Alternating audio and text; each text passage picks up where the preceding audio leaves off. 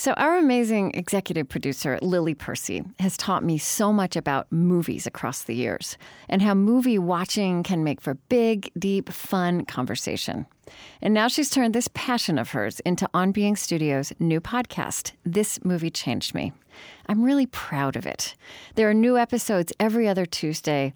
You don't have to have watched the movies in advance, but if you love You've Got Mail or The Nightmare Before Christmas or Star Wars, you're already ahead. This is a fabulous audio experience. Great thoughts, laughter, a few tears, and immersive movie music and moments. If you haven't listened yet, it's time. Support for On Being with Krista Tippett comes from the Fetzer Institute, helping build the spiritual foundation for a loving world. Fetzer envisions a world that embraces love as a guiding principle and animating force for our lives. A powerful love that helps us live in sacred relationship with ourselves, others, and the natural world. Learn more by visiting Fetzer.org. I'm Krista Tippett, and this is On Being's Unheard Cuts. You're listening to my unedited conversation with Nathalie Joachim. Listen to our produced show with her wherever you find your podcasts, and as always, at onbeing.org. Good evening, everyone. Thank you so much for being here tonight. My name is Kate Nordstrom, and I'm the curator and the producer of the St. Paul Chamber Orchestra's Liquid Music series. So this is our first time partnering with On Being, and we are really, really thrilled to have this conversation tonight with one of our artists, Nathalie Joachim. It's the first of two conversations we'll have this season. The second is with Teju Cole on May 30th. So if you haven't signed up for that, I hope you come back. Teju is a writer and a photographer, incredible artist who will be doing some work with us at the Walker Art Center. But tonight, Nathalie Joachim is a flute player and a composer. She's a vocalist and very incredible individual. We've been working together on a project called Femme.et. I always stumble saying that, Femme.et. This project is a very personal one of Nathalie's. We've been, the St. Paul Chamber Orchestra and Liquid Music have invested in her for the past year as our artist in virtual residence. So she's been building up a body of work. She's been researching this project, sharing her research, and sharing the development of this work with our audience. So now we're really happy to have her live, not virtual tonight, to share about this project with you and also about her life as an artist. And the world premiere of this event that we've been building up. The world premiere is in March 14th at Amsterdam Barn Hall. So it all culminates in a couple months. So we'd love to have you there, and you can go to the Liquid Music website to learn more. So a few pieces of housekeeping. We want to make sure that your cell phones are off, or at least that the sound is off. So if you want to tweet something or take a picture tonight without sound, that's okay. But no sound. And then also on the sound front, please make sure that you're not getting up to get food in the middle of this because we are recording for potential broadcast. And also this is on Facebook Live, I believe, tonight, right now, but recorded for future broadcast consideration. I want to thank the Minneapolis Residence Downtown Hotel. Let me start over. Residence Minneapolis Hotel, yes, at the Depot as our hotel sponsor, and thank Life Water as a sponsor for Liquid Music, as well as Agriculture, who provided our food back. I think that's it. Thank you to On Being's Lily Percy, too. And now we're going to start with some music from Nathalie. She will perform for about 10 minutes before the conversation gets underway. So please help me in welcoming Nathalie Joachim.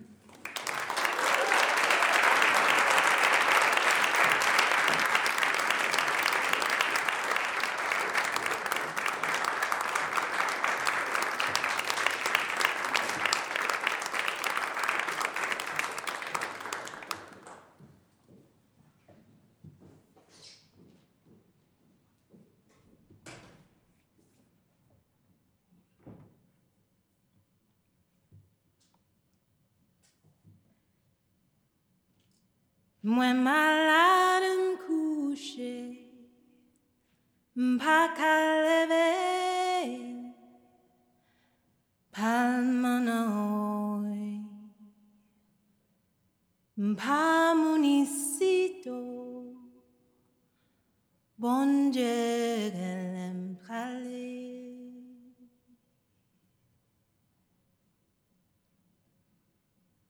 Mwen malade m'couche Mpakaleve Palmanoi Mpamunisito Bon Dieu l'empale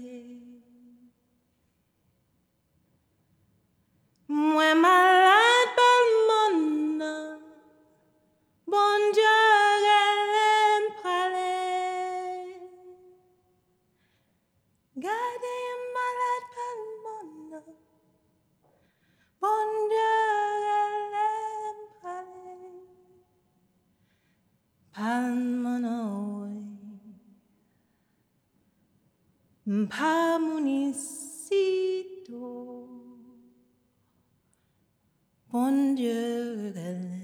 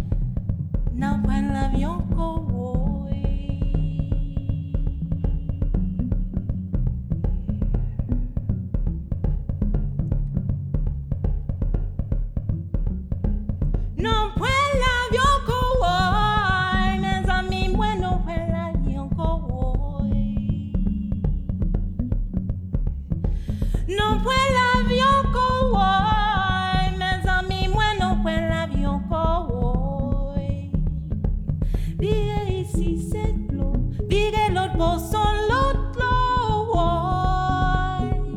na pote wo show comme les lames na point l'avion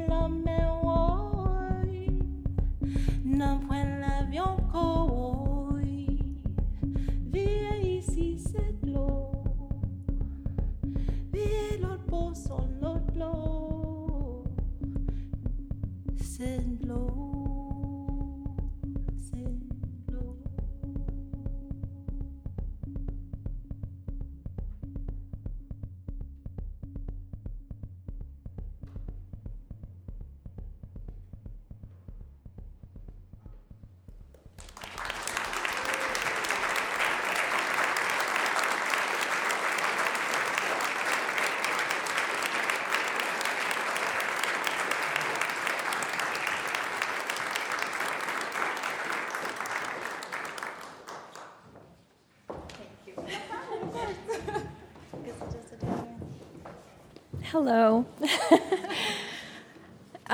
Welcome, everyone, to On Being on Loring Park, and welcome especially to Nathalie. Thank you. Thanks for having me.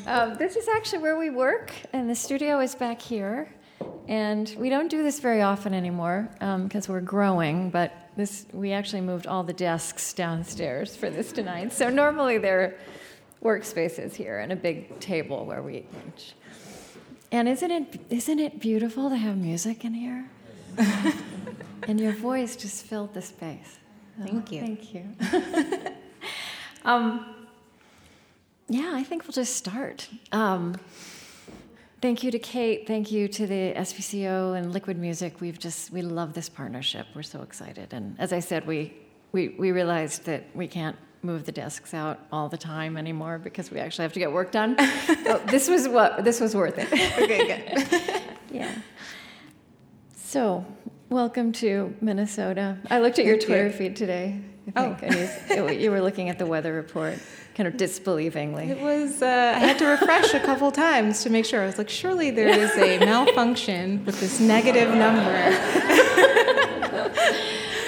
But you see how hardy we are. Yes, I know. I'm actually glad to see the room filled because the New Yorker in me is like, I don't go out in this weather normally. Yeah. And certainly the Haitian in me is like, not.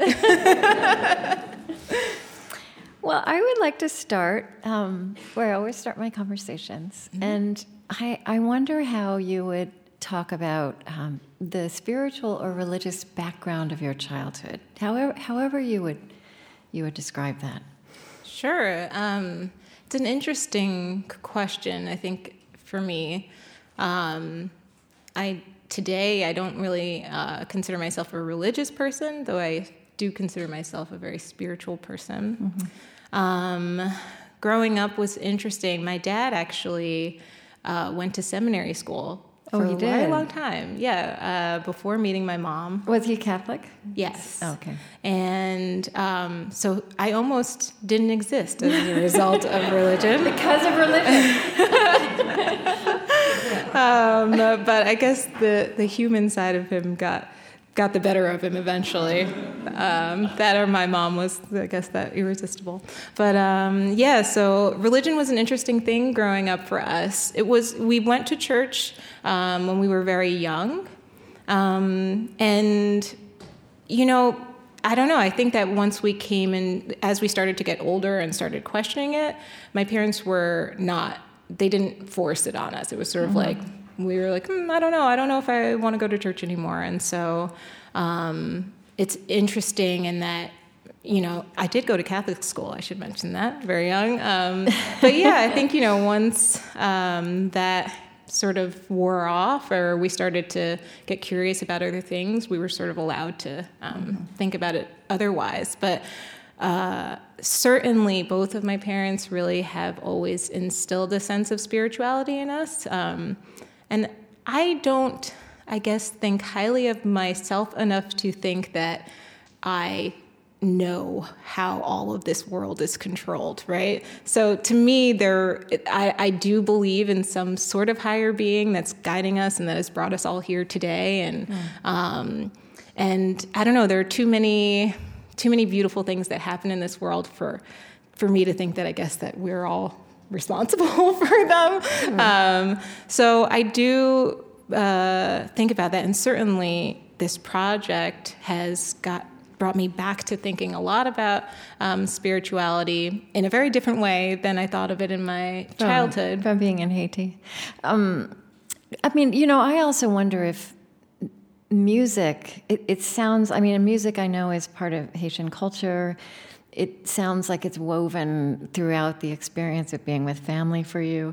And I wonder if you would even maybe not think of it that way, but if music would be something you would talk about as part of the spiritual element of your childhood, of your life. Yeah, it's so interesting because music has always been a part of my life, as you mentioned, not just because I'm Haitian, but also because I was very drawn to it as a child. And I do think that many of my most spiritual moments have been experienced through music, in that it moves you in a way that you oftentimes can't explain. And I think I find that to be a spiritual experience myself. And I definitely, so many of the songs that I've been including in this project really do connect back to spirituality, in that many of them, like the one that we just heard, it's called La Mise Pas Douce, is really a song that came over to Haiti from Africa. It was really, it's a very old song. The rendition that I sort of fell in love with is one by a woman named Toto Vicente, who is sort of one of my muses for this project. And I love the spirit of it, and I can't possibly sing that song and not feel like I'm having a spiritual experience. So it's still I do very much connect music to spirituality in my own life. One of the things you've talked about is that this part of Africa where the Haitian people, where slaves were brought in the 16th century, that one of the traditions there is Yan Valu, and this was new to me. And I don't know if your muse, but you've made this striking statement that you said Yan Valu music is to Haiti as the Negro spiritual is to America. It certainly is. New information. Yeah, and I think, again, I think partly why I wanted to start with that song is because it's so iconically Haitian, but really that the message of that song works in very much the same way as the Negro spiritual, in that at face value, the words themselves are quite innocent. But as we know, so many spirituals were sung in cotton fields as a way of spreading messages and as a way of letting people know that there was going to be a way to lift themselves out of misery. La mise pas douce actually translates to misery is not sweet. And it was a way of simply stating that I'm not well at this moment and I'm in this place, but I'm not of this place. And I plan to find life elsewhere. And that to me is such a song of revolution and really is one of the predecessors to the Haitian Revolution, and one of many songs that I think did empower and help sort of covert messages be spread amongst slaves. Now, you are known, you're a flautist, you play the flute. And I just wanted, you said that your first instrument was piano and that you were terrible at it. Very bad. I'm not sure I believe Still that. very bad. My first and only instrument was the flute, and I was really terrible at it. But you said that you fell in love with the flute, and maybe you're going to play the flute for us a little later, are you? Tell me about that love affair. Like, what do you love about the flute? I'd like to hear it in how you would describe it. Yeah, I mean, honestly, to me, it is, of the instruments, it is the closest to the human voice, I find. I really feel like the way that we create sound, the way that we get our instruments to sound is, extremely natural and it has so much to do with your breath and your body in a way that is very different than I think other woodwind instruments are, certainly, and also, other instruments where you're not really using your breath and articulation in that way. So to me, I think I was fascinated because I was like, you can use your breath to do what? You can get this instrument to do what? And it's no wonder that it's one of the oldest instruments around. People have been making flutes since they have figured out how to make anything. So I think that's no wonder to me, because to me it's an extension of my body. It's an extension of my voice. It's very just connected to my physicality in a way that feels quite natural. So when I first heard the sound of the flute, it was easy to be drawn to. I think probably in retrospect because using my voice was something that I was so used to and found so much joy and love in growing up as a child. And so it was not a far leap, I guess. It was kind of an extension of that, of your voice. I mean, I think that for me, it was the way that you think about phrasing and the way that you think about approaching a piece of music. To me, when I sit and look at a piece, I have to think so clearly, like, how would I sing this? How would I sing this? And then that translates very easily to my instrument. And maybe that's not unique to flutist. I'm sure that there are lots of musicians who sort of think, if you're playing a transcription of a Schubert song or something, I don't know, you're often thinking how, or the many millions of opera arrangements that there are out there. You're always thinking, how would a vocalist do this? And to me, it feels so easy to say, not just how would a vocalist do it, but let's do it, and then let's do that through this instrument. And it feels like an extension of me. You were interviewed. Someone asked you, what is your least favorite thing about the flute? And you said, when people see me with a cellist or bassist and ask, aren't you glad you play the flute? It's true. It happens on the New York City subway quite often. It does? But yeah, I mean, it's also just in a way, it's I'm very glad I play the flute for so many more reasons than that it's small and can that fit it's in easy to move around. Right. So here we are. We're speaking in St. Paul, and you're part of this Liquid Music project series. at the St. Paul Chamber Orchestra, and your project is Femme d'Haiti. Tell us what that is. Tell us the origin story. Yes. So I actually love this story, really because it's so rare as a musician, as a creator, as a composer that you find people to invest in ideas before you even really have a clear idea of what the idea actually is. And this project started very much in that way. A couple years ago now, I was having a casual conversation with my father and my stepmother, and they live in Haiti now, correct? They do. Yeah. About 8 months, all of the cold weather months. So about 8 months out of the year, okay.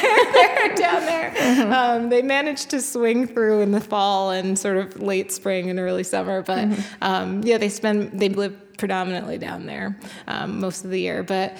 We were having a casual conversation about music in Haiti, and I was thinking about it. And when people think of Haitian music, often, like for me, what comes to mind when I think of like what's popular, artists that are popular, there are tons of like.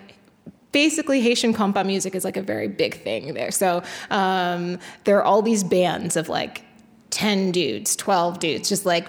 Huge groups of men like coming together to make music. There's every once in a while there's like one woman in the band who like sings backup vocals or something, but like not mostly the sort of icons of Haitian music, like the popular bands that if you're gonna know one Haitian band, it's like definitely a band that has 14 dudes in it.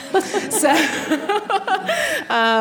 and so I started thinking about that, and because it's such a distinct contrast to my actual experience of music in Haiti, which, we mentioned my grandmother, we sang songs often together.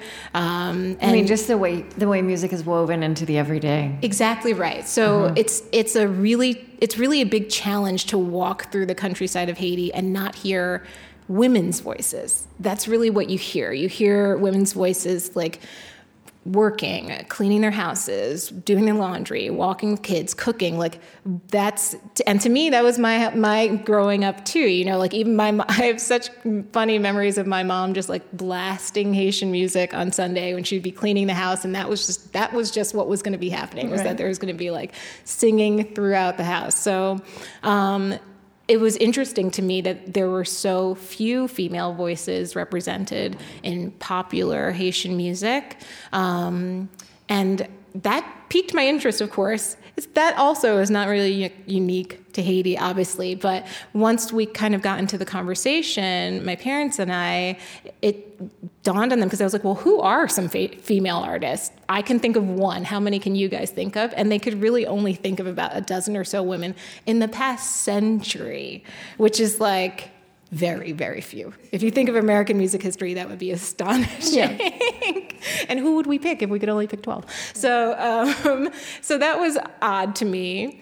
And of course intrigued me, because I'm like, well, if there are so few, then there must be something very special about this few, right? And so I started to look into them, and I found some very beautiful music.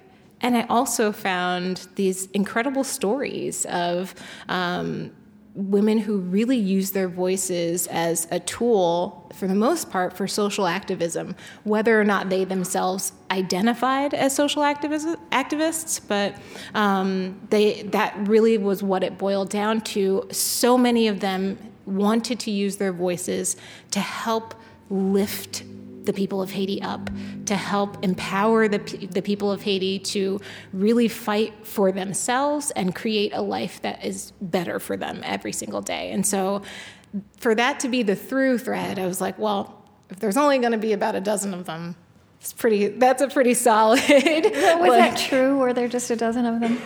There really are. So I've now spent the past like year and a half, almost 2 years, really doing this research. And there are maybe closer to like 20 or so, but there's definitely fewer than 30. So, and that's digging deep and like going everywhere. We can talk a little bit about the challenges of researching something. Yeah, you wrote a diary, which was interesting. Yes. Travel journal. Yeah. So there's the phenomenon of women singing all the time everywhere. Mm-hmm. And then there's this very small number of women who are known to be artists or who've made music a career. right. Okay.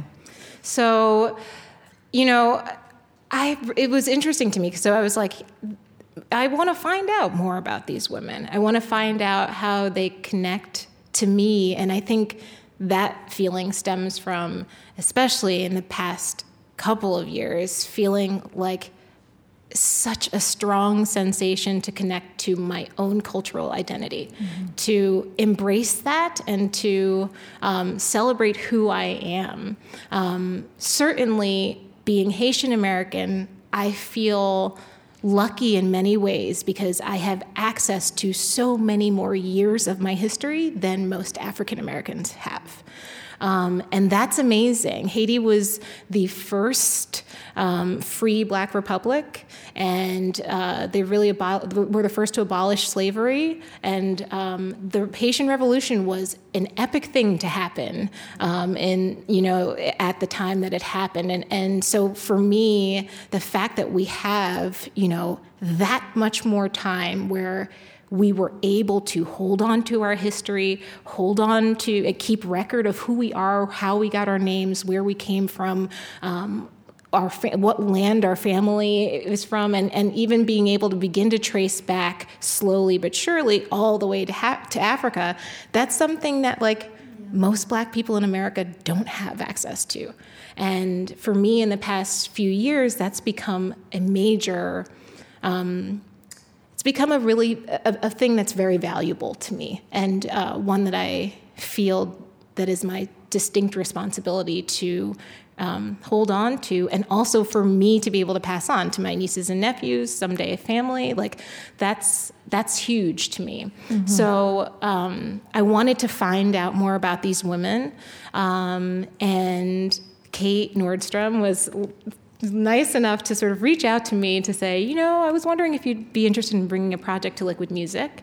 And in my most studious way, I sent her an email back that had all of my all of my most polished projects up front. And I was like, well, I could bring you this, or that. And then way at the bottom of the email, where I'm always sure nobody even reads that stuff, so I like to sneak stuff in there.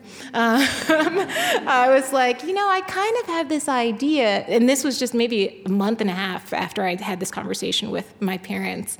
And I have this idea, and it's not really a thing, and I don't even know what I would do with it, but it seems like it could be really interesting to start to dig into this a little bit more. Mm-hmm. And lo and behold, that was the project that she latched onto, which is amazing. And, just to go back to my previous statement, I think it's very rare that you run into a commissioner or presenter or an institution that is willing to sort of take that risk with you, because for all we knew, I could have found nothing. The whole project could have been a dud. I could have been just had a few songs and not really much more to say.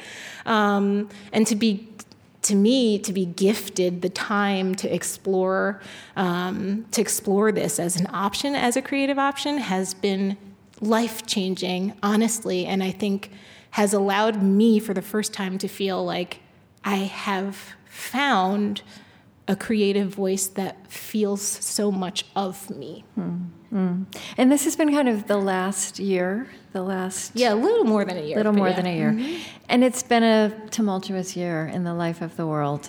Yes, that's true. I think we need to name this. It's been a tumultuous week, let alone a year. It's been a tumultuous week. Yeah. Yes.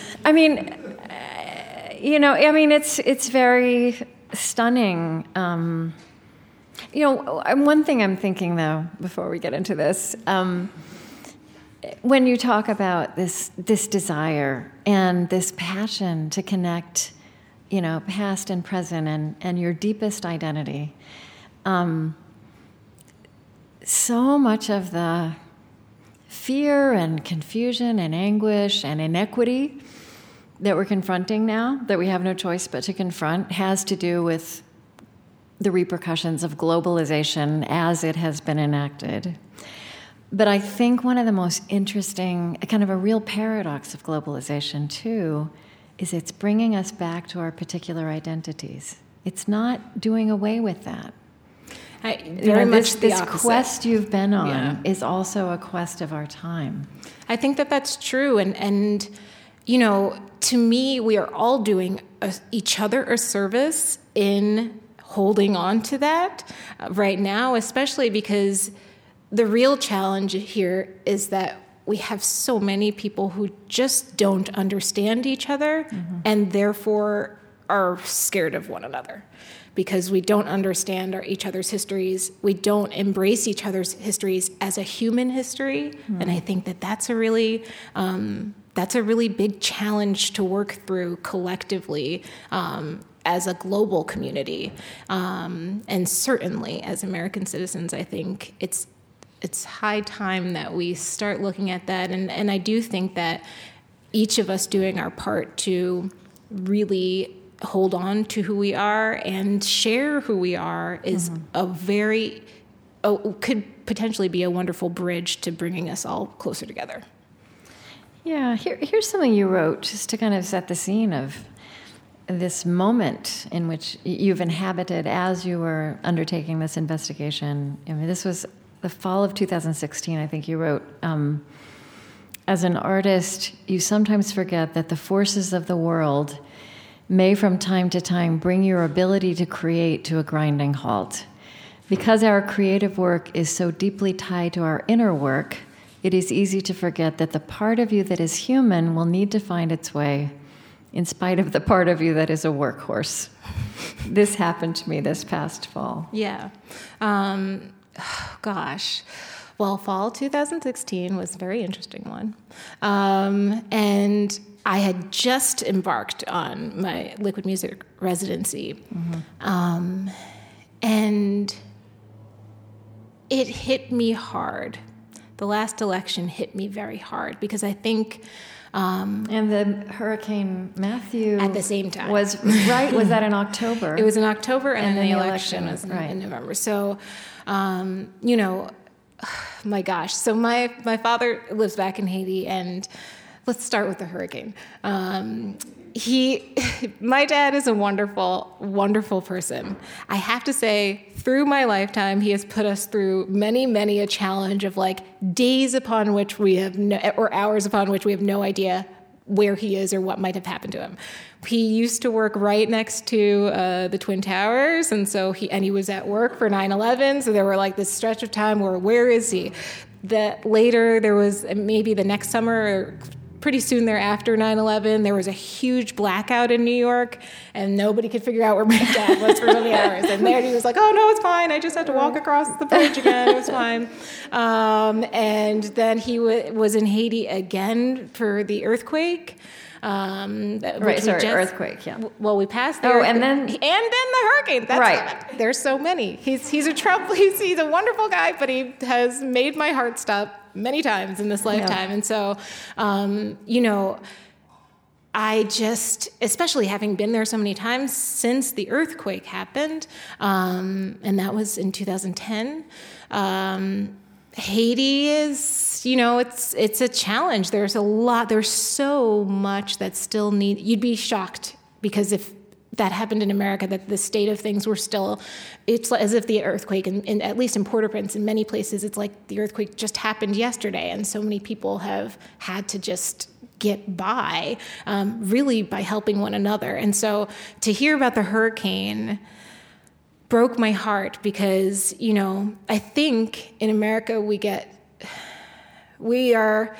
don't actually always value the resources that are available to us here in America. We have a lot of work to do, but if you are homeless or hungry or need support in any way, there is actually an infrastructure to some extent that can help you. It doesn't always help you, but it's there at least. And thinking about Haiti, especially like my family's tiny, small farming village, which genuinely does not even show up on Google Maps. It's like a little blip that doesn't even exist. It's hard to think about how, it's really those communities that have to come together to rebuild and help themselves. And so this hurricane had just happened, and it was weighing on me that I needed to do something to help, because I know that there's always this global force. It's like, yes, of course, this natural disaster has happened. We're going to take care of these people. And then the help, when you go to these places, it just hasn't translated into actual help for real people. So I was mulling over, I'm like, I got to get started working on this project, but I also feel so torn because I really want to just help these people. I want to help my home community, if anybody, because and when I finally got in touch with my dad to find out that he had taken in dozens of people into our own home to bring them to our house because they had nowhere else to go. And we're sort of the only ones around in the community who have a home that's big enough, who have space, who have enough food. We have more than enough to share. And so to relieve him of that burden, to hear in his voice himself how much it hurt him because he wanted to do so much more than he could. So I started to sort of get my wheels spinning on how I could make a direct impact. Then at the same time, like a few weeks later, essentially, the election happened, which really just gutted me. It gutted me because although as an African American, I experience racism on a very regular basis. I experience and identify with discriminatory practices. It happens to me almost on a daily basis in my own life. And to know that so many people supported someone who is, in my opinion, just so against my existence, my personal existence here, let alone my family, my friends, my colleagues, it hurt me very badly. And I know, like so many people experienced a sense of great sadness, but to know that there were people rejoicing in what I thought was truly an awful thing to happen, and something that to me brought greater divide, because I think I've always been raised to be welcoming and open to everyone who comes into my life's path.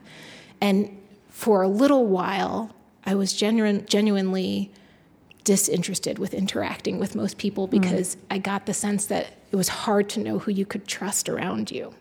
And that's a terrible feeling to carry around with you. So no, it's what you're saying is terrible and heartbreaking. And so that's the context in which I say there's something refreshing about just talking about the hurt of it. Because we go so quickly to anger and even so much of that energy that is dividing us is hurt, pain, and confusion that yells and comes out as hatred. Yeah. But I mean, if I speak honestly, my overwhelming feeling was certainly one of hurt and sadness, far before anger, though anger came. Yeah. So in a way, it ended up being good for many reasons. One was that I took it upon myself to host a fundraiser, a CrowdRise campaign to raise money to rebuild the school in my father's hometown. I had a lot of conversations with my dad about how can I help? What can I do? What can be done? And the biggest thing to him was like, so many of these people have lost their homes, and home is like a very wide spectrum of what we think of as home. Like for many of these people, their home was like a tarp over 2 sticks. You know what I mean? That's actually where they live, and it's in a beautiful field surrounded by amazing countryside. It's just like that's their home. So obviously didn't work its way through a hurricane. And so my dad was like, the real problem is that the school lost its roof. The school has all this damage to it. And he kept going back to the school. And I was like, but what about the people? And he was like, but the school is our only institution. It's the only place. It's not just a school. It serves as a mobile clinic. It's a place for people to go if they're homeless. It's like the only space large enough to house anyone if they really need it. And so that being sort of their only cultural institution, the center of the whole town, was like, let's fix the school. And from there, the kids can go back to school. We can get some medics down here to restart the mobile clinic. Malaria after a hurricane is a really big concern because there's tons of like water logged everywhere. And so getting health services was important. And that felt amazing to me, to be able to say, okay, let's work out how much money we're going to need to fix this school, and we are going to get this school fixed. And we ended up surpassing our goal by 2 times over, I think. We got almost double what we set out to get, which at the end of the day was about $10,000. It was not a lot of money. So for me, that was able to rebuild the school, provide meals for many of the people at the school. We were able to rebuild a well that has been out of service since my dad, who is 76 years old, I think now. Since he was a child, it hasn't been working. People have had to walk miles to get to the nearest like fresh water source, and we were able to rebuild the well. And to do that in that time of feeling that much hurt was incredible. And once that work was done, and it was amazing to me to be able to do that. Honestly, it was just like such an incredible feeling to see people say, like, yes, we want to help you do this, and that it just didn't take that much to get it done. So that rebuilding, that external rebuilding, that reaching out, was also part of how you nurtured yourself. 100%.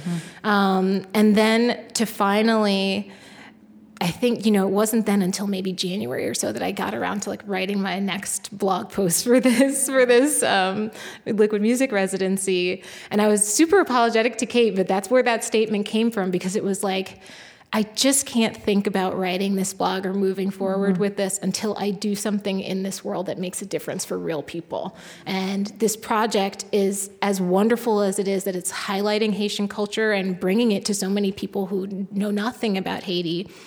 It feels a little too self-serving in a way. Oh no! Yeah, it was beautiful and honest. So here's what I'd love to have you like unfold for us after the week we've just been through.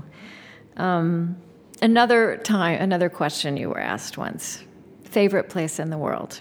Haiti. My family is from there, so it represents love, heritage, beauty, and tradition for me. So talk to us about Haiti, and let's take those words, Haiti and love. Oh my gosh. It's an amazing thing. It's an amazing thing to be from a place with people who have so little and are so willing to give you everything. Whatever they can, however they can help you, whether it's just a tiny bite of food. You would never walk into a Haitian person's home and not be offered food. And I'm talking about people who have nothing. They will run outside to grab a mango off a tree, if that's all that they can find, to make sure that they're helping you. And they'll do anything to really support one another. And that is, to me, at the very core of what it means to be Haitian. Those are the people that I grew up with in my family, certainly my parents, certainly our family, friends, extended family, close colleagues who are Haitian. Every single Haitian person that I have ever encountered is 100% like that. And so it's so easy to feel loved in Haiti, It really is, and I think that's something that extends far beyond family. It's just a cultural tradition, and really about a cultural practice of giving. And so love as an action It's an action orientation. Absolutely. And it's inherent. And to me, there's something very beautiful about people who can find it in themselves to love when everything around them has crumbled, right? For me, on my hardest day, it's very hard to continue to give to people if I feel emptied by the circumstances of my life at any given time.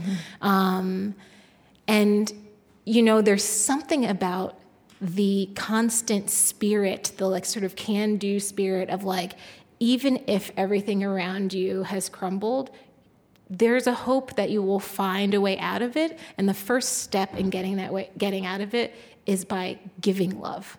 Not by like seeking to take from anyone else, but by giving in the moment when you have nothing left. And so that as a practice, that as like seeing that in my parents and my relatives growing up, is something that I think has been instilled in me in a really beautiful way, and 100% to me is synonymous with Haiti. That feeling, that sense of giving and sharing love, if that's all you have to give, is like, to me, distinctly what it means to be Haitian. And what about Haiti and beauty? Oh my gosh. Your writing from there is so visual. It's because it is. It's sort of, you can't, It's very lush. Yeah. It's beautiful. It's just so beautiful. And for me, I do a lot of concert touring. I've gotten to see a lot of the world. And I feel really lucky for that. But I have to say that Haiti for me is one of the only places that I've been that's like so much of the country is untouched by sort of like tourism or commercialism or anything. Like it hasn't been most of the country has not been put into this sort of like cookie cutter box of like, here are pretty suburbs or whatever. There's no gap. Yeah. No, there is not. I only laugh so hard because if you could picture the actual marketplace in Haiti, it's like very much not the Gap. I don't know why I chose the Gap, but you know what I mean. I love the Gap. We can all name the 10 stores on every street. Yeah. So, but it's just so rich and lush and beautiful. There's the countryside there where there's just a lot of my family still lives on an active farm, and so there's just beautiful countryside. There's the beach that is like water, the color of the water you can't even explain to people, and the warmth of it is amazing. We do have one small mountain, but it is a mountain. So some people might call it a hill, but we do call it a mountain. And so, you can go up into the mountains too. It sort of has all of the richness of terrain, and it's beautiful. It's an amazing place. And I have to say, I always think of Haiti because, especially, as these natural disasters are happening, I think of Haiti often because I'm like, one awesome thing about being a poor person in Haiti is that you're never going to run out of food, right? There's always a coconut tree, a mango tree. There's always something, and the land will always give to you, And that's an amazing thing. It's also terrifying when there are just like hurricanes happening left and right, because it means that a lot of that natural landscape gets destroyed. And that's when you get into a real situation of like hunger or really worrying about people surviving in those circumstances. But I do think it's also a beautiful thing to think about the fact that for hundreds of years, the land in Haiti has continued to give back to us. It hasn't left us behind. And so many of these songs actually like stem back to voodoo heritage and culture where, there's voodoo spells, but there's also this like beautiful side of like storytelling and thinking of spirituality, and that you're worshiping and being grateful for the sun and the moon and the stars and the earth, because I really think that in Haiti, it's constantly giving to you. It's something that has never left Haitian people behind. And so it's a beautiful place full of incredible resources. And I myself have a beautiful home. I have a beautiful family home in Haiti, so you're all welcome to come. My dad himself, if he were here, would invite you for sure. It sounds like he would. So I wanted to ask you about And the other two words in this, the way you described your love for Haiti was heritage and tradition. You just mentioned voodoo, and I just want to say, I was getting ready to speak with you about a conversation I had a few years ago with Patrick Bellegarde-Smith, who is a scholar. I mean, he's Haitian American and also a scholar. We might be related. My mom's side of the family is Bellegarde. Bellegarde? So. Yeah. I know it's small place. Well, and he became a scholar of voodoo. And, that was when I learned that, that voodoo is about so much. And it's, in fact, not about this image of crazy shamans sticking dolls into pins. That actually came from a movie in, I think it was 1932. What? With Bela Lugosi playing a voodoo chief. And the movie was called White Zombie. And, at that point, the U.S. Army was occupying Haiti, right, to control the popular uprising. Mm-hmm. And so this idea of, voodoo and Haiti are kind of synonymous in the American imagination from this ridiculous source. Mm-hmm. Yeah. And so I'd be curious about this project you've undertaken. And we didn't ever, speaking about this moment, I mean, there's tumult around race and otherness. There's tumult around women. I think a lot about, there's this young African-American, actually, minister who's one of our fellows named Jen Bailey, who likes to point out that the language of apocalypse in the Bible is actually, the meaning of that word apocalypse is an uncovering, which is also a way to talk about what we're in the middle of here. Certainly. Yeah, that things we can't not see anymore. But some people are on a terrible blunt end of all that. Many people. So I digress. But I'm curious, I'm living in this moment, being an artist, being a woman, being African American, Haitian, and then going back there now and exploring music and women and this country. What have you learned about your heritage and tradition, perhaps that you didn't know before, or that you know more vividly now? A lot. I think there's been some beautiful music to come out of this, but to me, more than anything, the research aspect of this has been such an incredible learning process for me. To really understand, to go back to the beginning of history of Haiti. How did we get there? How did we become this place? And who are we? It's been an incredible moment of discovery for me. Learning about the music attached to voodoo, and that, I recently was able to meet with and interview one of the women who's featured in my project. Her name is Carol Dermesmen. She was telling me a little bit about the drumming patterns. These drumming patterns in voodoo music are very well studied, all passed down as in an oral tradition. And these all come back from 6,000 years ago. Yes, exactly. And what we now think of as Benin. Exactly right. Yeah. So that's amazing to me that this is really a musical practice that's been around for a very long time, and teaching myself the different rhythms of if it's this tempo and this pattern, that means it's this kind of song, or it's about this this is what you would use to set the scene for this type of story. And to me, I had no idea. I always knew that those were, that to my ear, that signified Haitian music, but I'd never even thought of it as a cultural practice that's been around for so long. So that has been one really amazing, point of discovery for me as a musician, certainly, but also just to learn a little bit about, to learn a lot more about the dictatorship that my parents left. They were living in Haiti and immigrated to the United States in the 70s, when it was a very challenging time.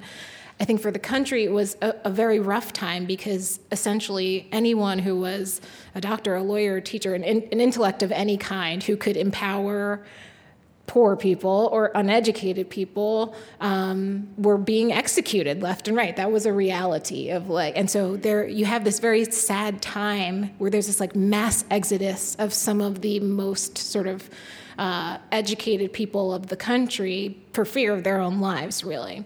And learning more about that dynamic, that dictatorship, understanding what it did to poor people, and understanding that a lot of this music that I've uncovered was a threat in that way.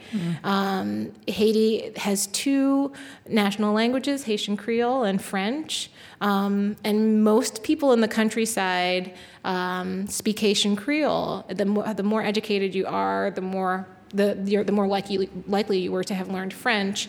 And in many ways, at that time, through the 70s, through time, really that was used as a tool to keep the uneducated, to speak in French, and if they couldn't read it, and if they couldn't understand it, oh well. And so many of these women going back and singing songs in Creole, using these songs that were used as a way to have slaves share their messages, messages that are still very relevant today. Certainly they were 30 years ago, certainly they were 100 years ago, and so that they were giving power back to people in that way. And I think I never really understood that much about the real like lineage or history in a linear way, I think, of Haiti. It's also the type of thing where I think similar to the Great Migration, you find in America, that there's a generation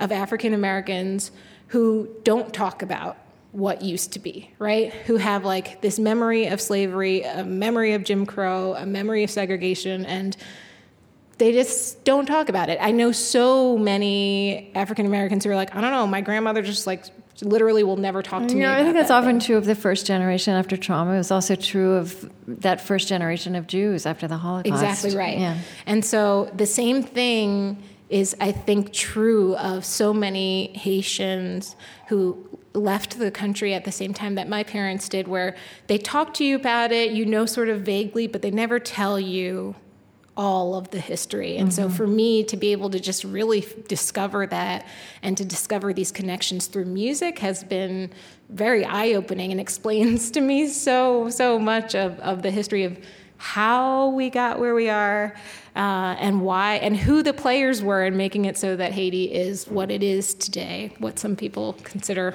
not so great, but it's wonderful. Yeah. There's a story you tell in your Liquid Music travel journal, which I'd recommend everybody go read online. So, like, for example, you went to the National Theater. Oh my gosh. And so, I mean, that's kind of this both and, right? Because it's the both and.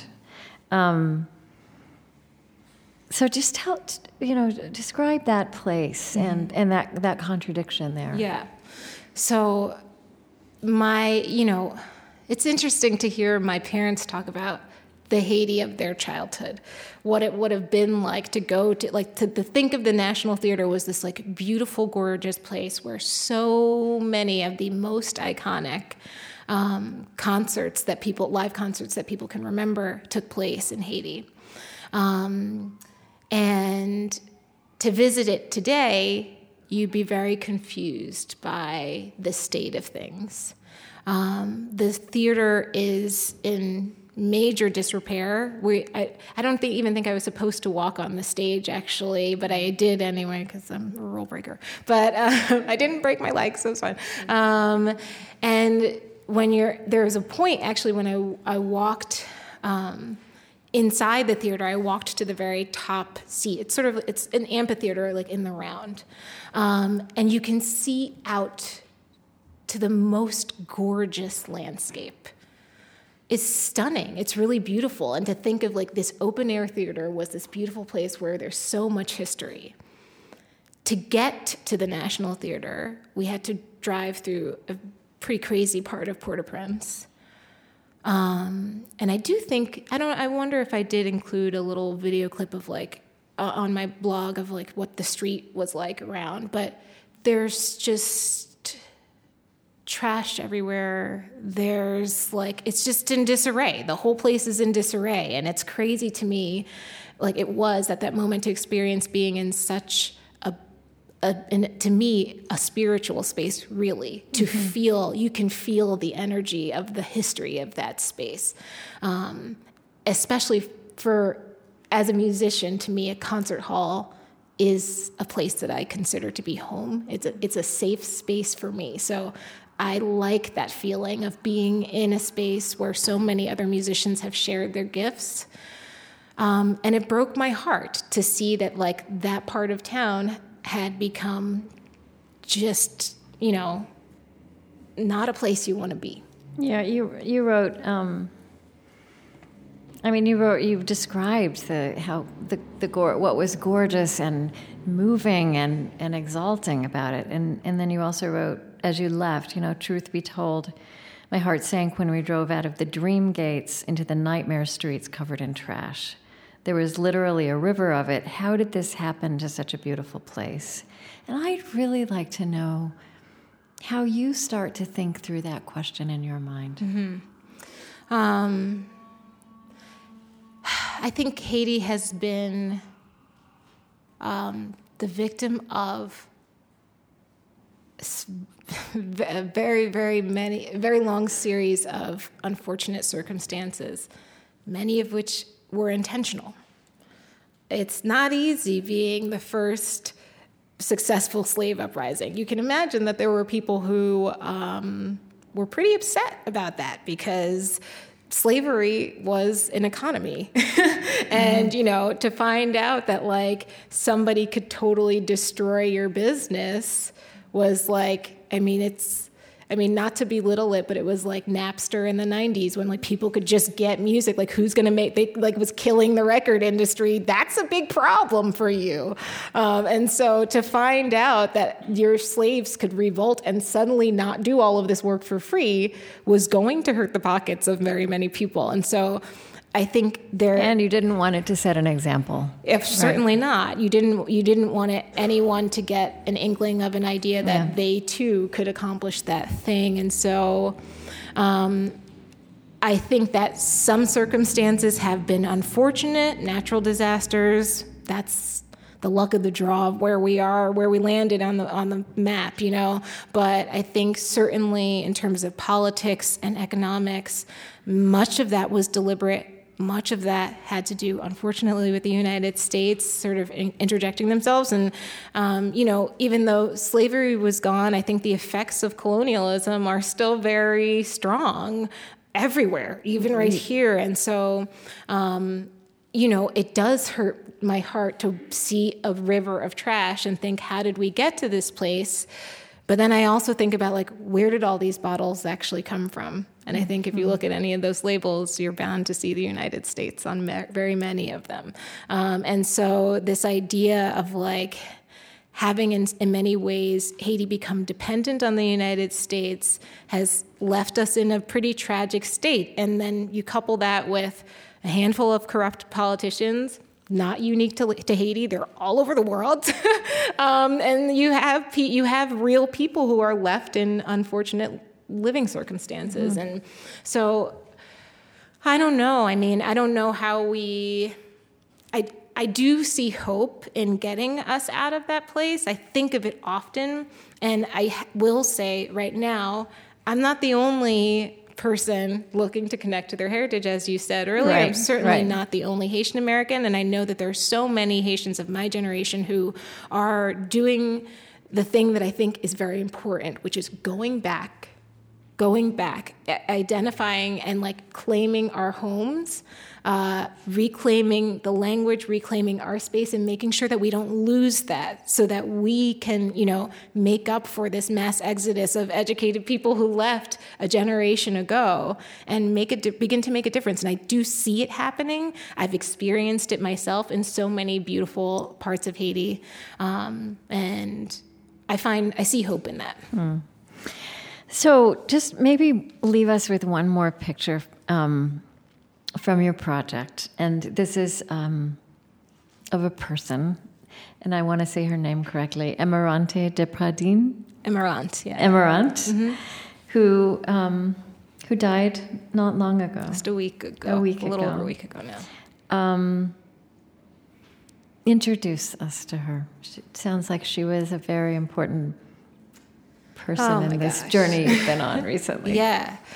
Emeraunt was sort of the last living icon of what was really known as Haiti's Golden Age, a time where there was a huge coming up of, in the arts especially, music, literature, art, was very active at this time when she was sort of at the top of her career. So when would this have been? Mid 20th century? Or yeah, well, not quite early 20th century. Okay. Yeah.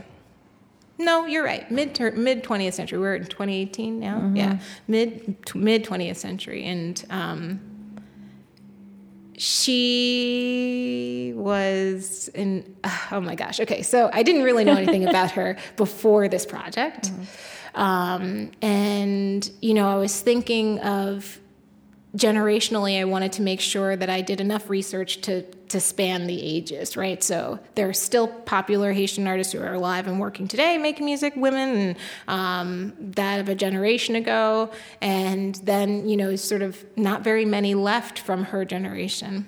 And by a lucky stroke of circumstances, which I actually won't attribute to luck whatsoever. I feel lucky having had the opportunity to meet her, but really meeting her and meant so much of this project, again, I attribute to the openness and grace of Haitian people. Every aspect, I dare you to go home and Google Haitian female artists, you really just aren't. There are about a handful of websites. There's just not a lot of information out there. There isn't this wealth of resources to tell you about these women. And so for me to find them and learn really more about their real stories, other than these few websites that I'm like, I don't know, is this even real? It's the internet. I don't know, this could not be true. So much of this involved my family, friends, and just Haitian strangers being open to talk to another Haitian stranger. And essentially, I was able to meet her through a roundabout circuit of people who were like, oh yeah, you could go to her house. She's usually hanging out at this place on this day. And then I showed up and she wasn't there. And she was 93? She was 98 at the time. She turned 99 right. in September. Yeah. So in my mind, I was like, I'm never going to meet this woman. But we ended up finding out that she had a music school in a super remote village. And we called somebody who worked at the school, stranger, and we're like, we're strangers, myself and my stepmom and a family friend, and we're like, just want to show up to the school. And they're like, okay, you got to drive to this town, you got to go there, and then stop at this house, and somebody will meet you at the car. And I'm like, guys, this sounds like I'm from Brooklyn. This is not like we're going to meet somebody and get in the car.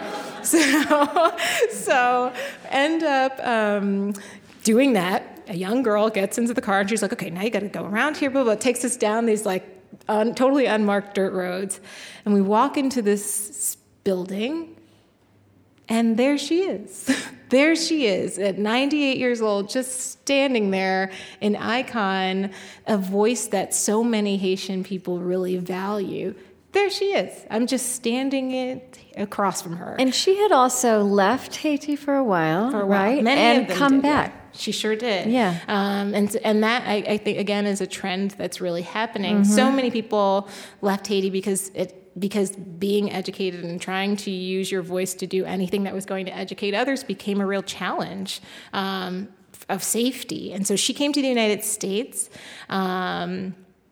and she was a dancer, actually, for a long time, and ended up marrying her husband, and who I think taught at Columbia, or maybe, yeah, he did for a very long time. And so, and then she eventually made her way back because she felt like it was her duty, really, to take everything that she had learned in her life and go back and just give back to Haiti. Mm-hmm. That's why that's why my parents have gone back. That's why I hope to go back. I think like people want to reinvest in the people.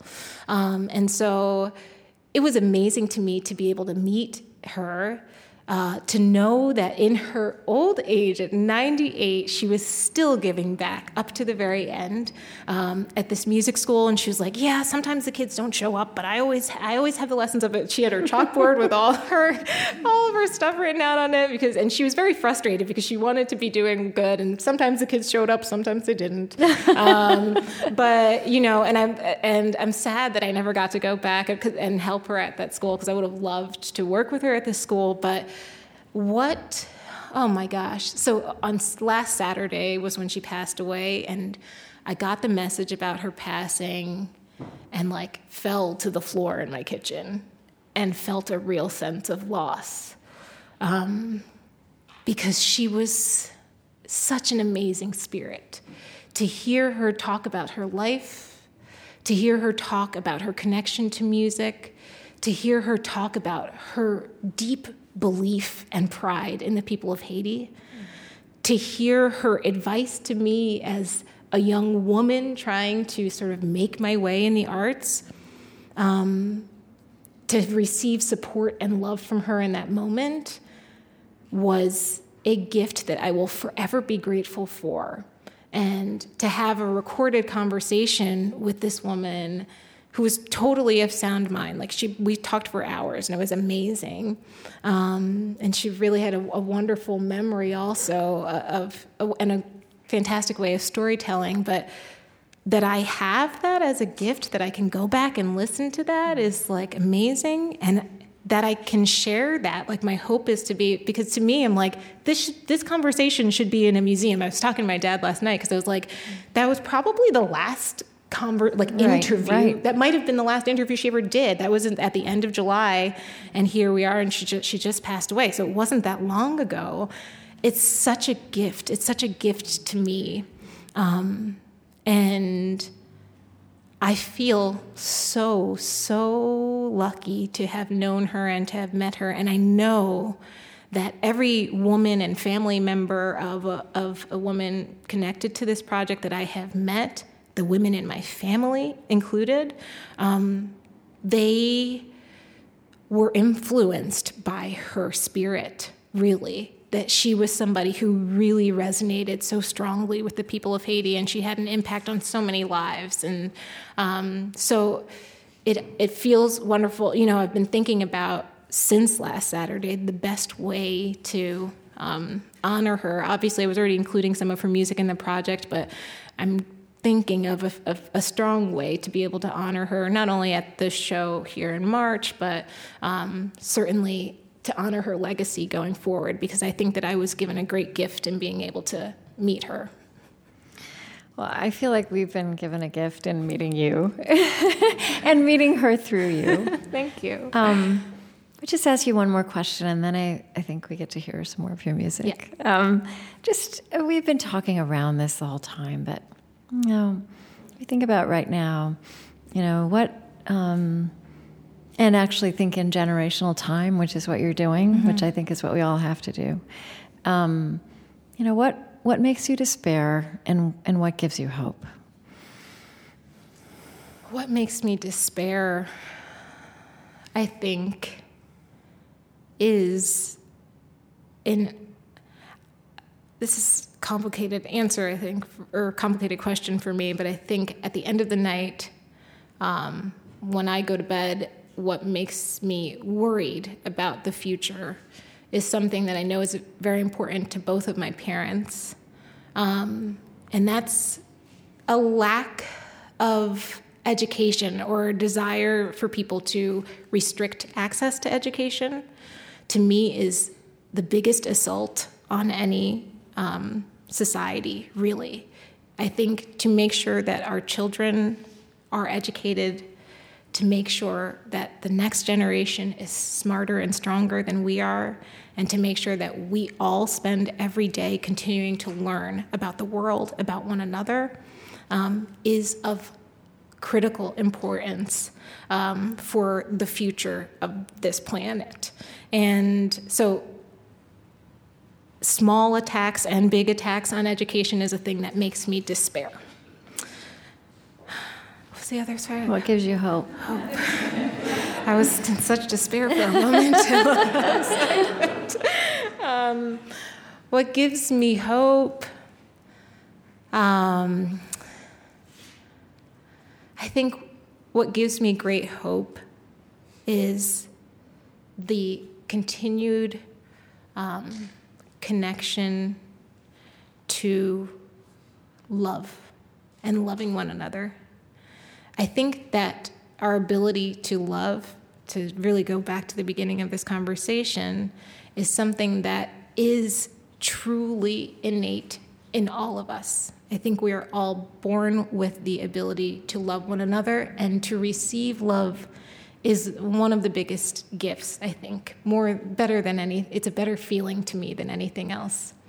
And that people are interested in continuing to learn to love one another.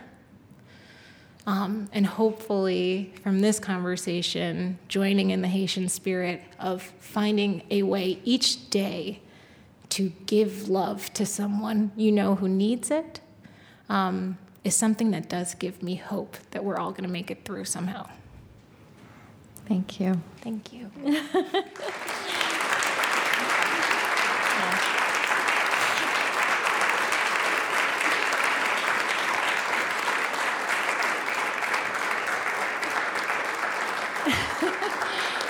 I am going to depart this stage and leave it to you. Okay, you got it.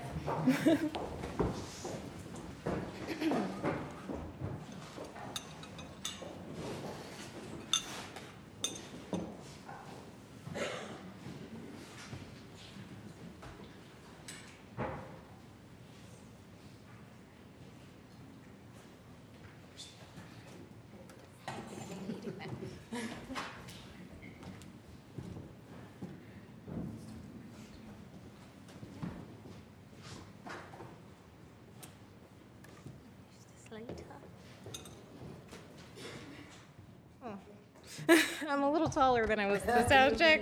Sorry. Oh.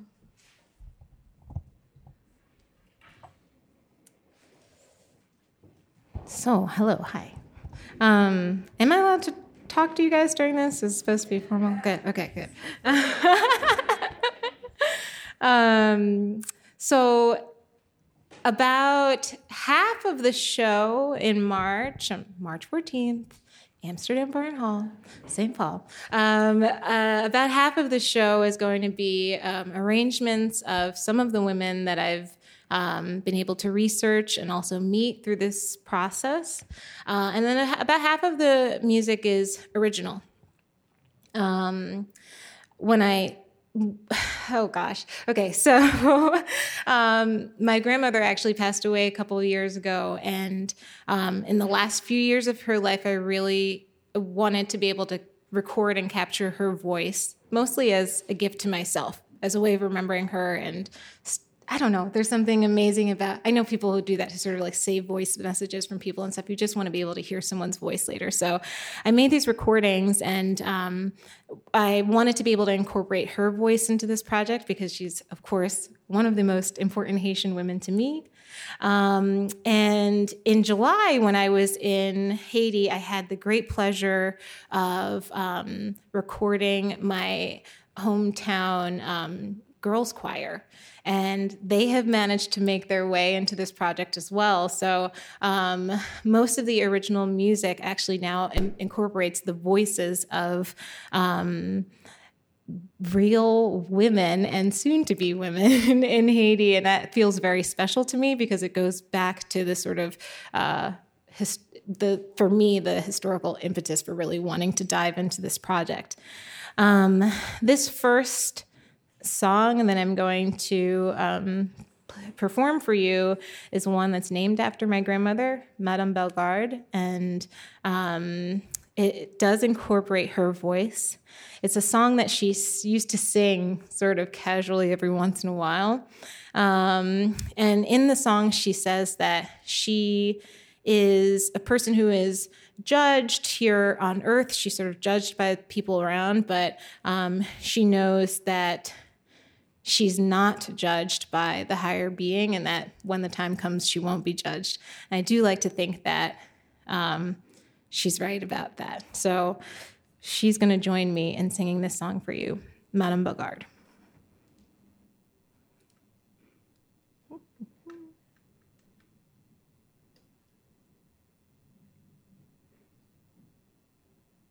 Madame Bellegarde condamnée, Willy condamné.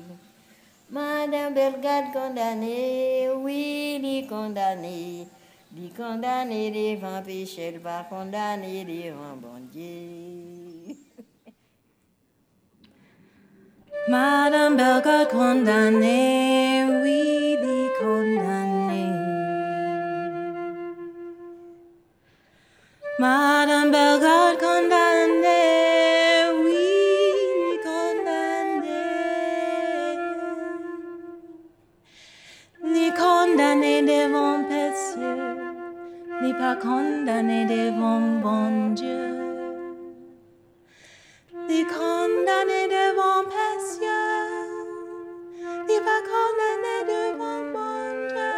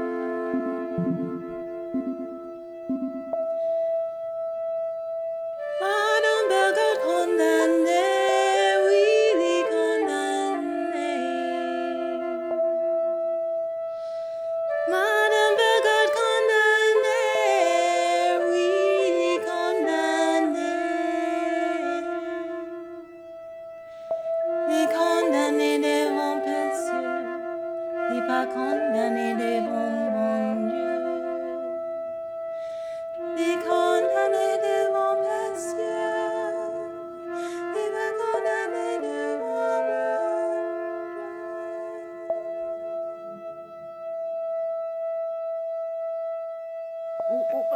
Bon, il finit par monter le chanter à nombril. Ok. Et vous Oui, chanter là. Oui. Kounia chanter après l'autre bon. Oui.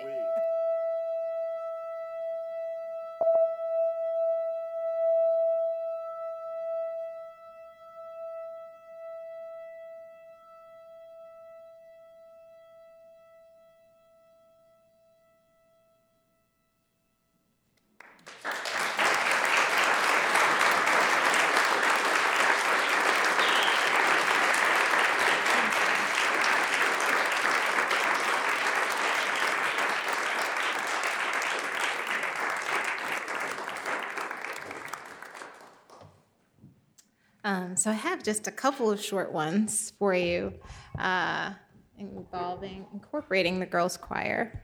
Moving this a little closer to me. So what was amazing to me about finding the girls' choir was that I don't think I knew how much of an impact they would have on this project. I was able to attend a rehearsal and then their performance, which was a Sunday church service. Much of Haiti is Roman Catholic, and so it's a Catholic church service. And for me, as a classical musician, when I think of church music, I think of something very formal. I think of, an organ or a keyboard and Latin and all those different parts of a mass that you think of. And of course, there is not an organ or piano probably anywhere in downtown Haiti. So when I arrived at the church service to find that the accompaniment for the choir was actually a drummer, a lone drummer. And the rhythms that he was using in the service were, at the time, for me, like, it was mind-blowing because I was like, wow, these are these drum rhythms that I've been learning about, these drum rhythms that come from a long history of music in West Africa and that mean something very specific and are deeply connected to spirituality and voodoo culture.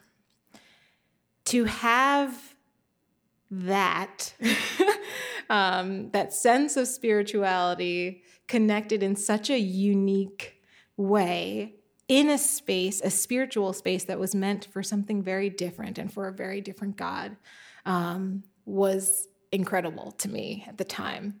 It also made for a very fun church experience that I'm regretful that I hadn't really experienced up to that point, but something about that was special, that here we were in a church worshiping a very different God, but that these people, my people here in my hometown, where my father grew up, can't separate themselves from our history, and that this piece of Africa has come so far and I don't think is going anywhere.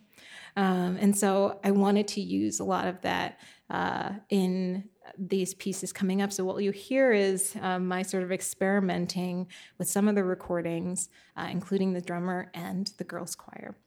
So it's sort of a little suite of 3 pieces.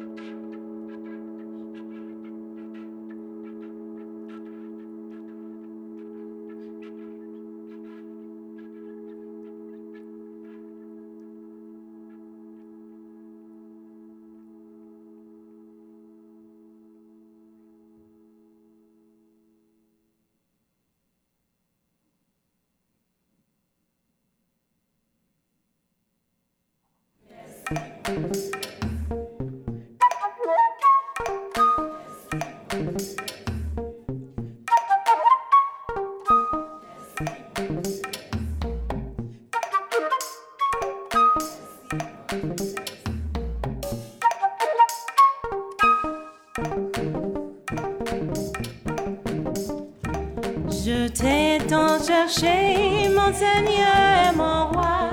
Je t'ai tant cherché dans la nuit. Et moi, tu m'as dit que tu étais la vie. Alors je chante Alléluia. Alléluia. Alléluia. Alléluia. Alléluia. Alléluia. Alléluia. Alléluia. Je t'ai tant cherché, mon Seigneur et mon roi. Je t'ai tant cherché dans la nuit. Et moi, tu m'as dit que tu étais la vie. Alors je chante Alléluia. Alléluia. Alléluia. Alléluia. Alléluia. Alléluia. Alléluia. Alors je chante Alléluia.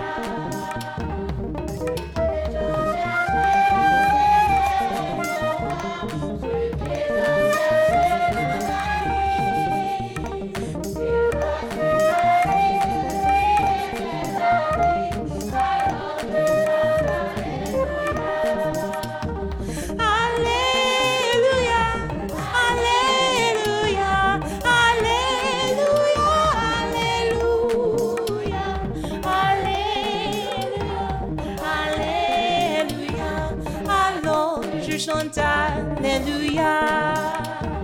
Alors je chante Alléluia. Alléluia. Alléluia.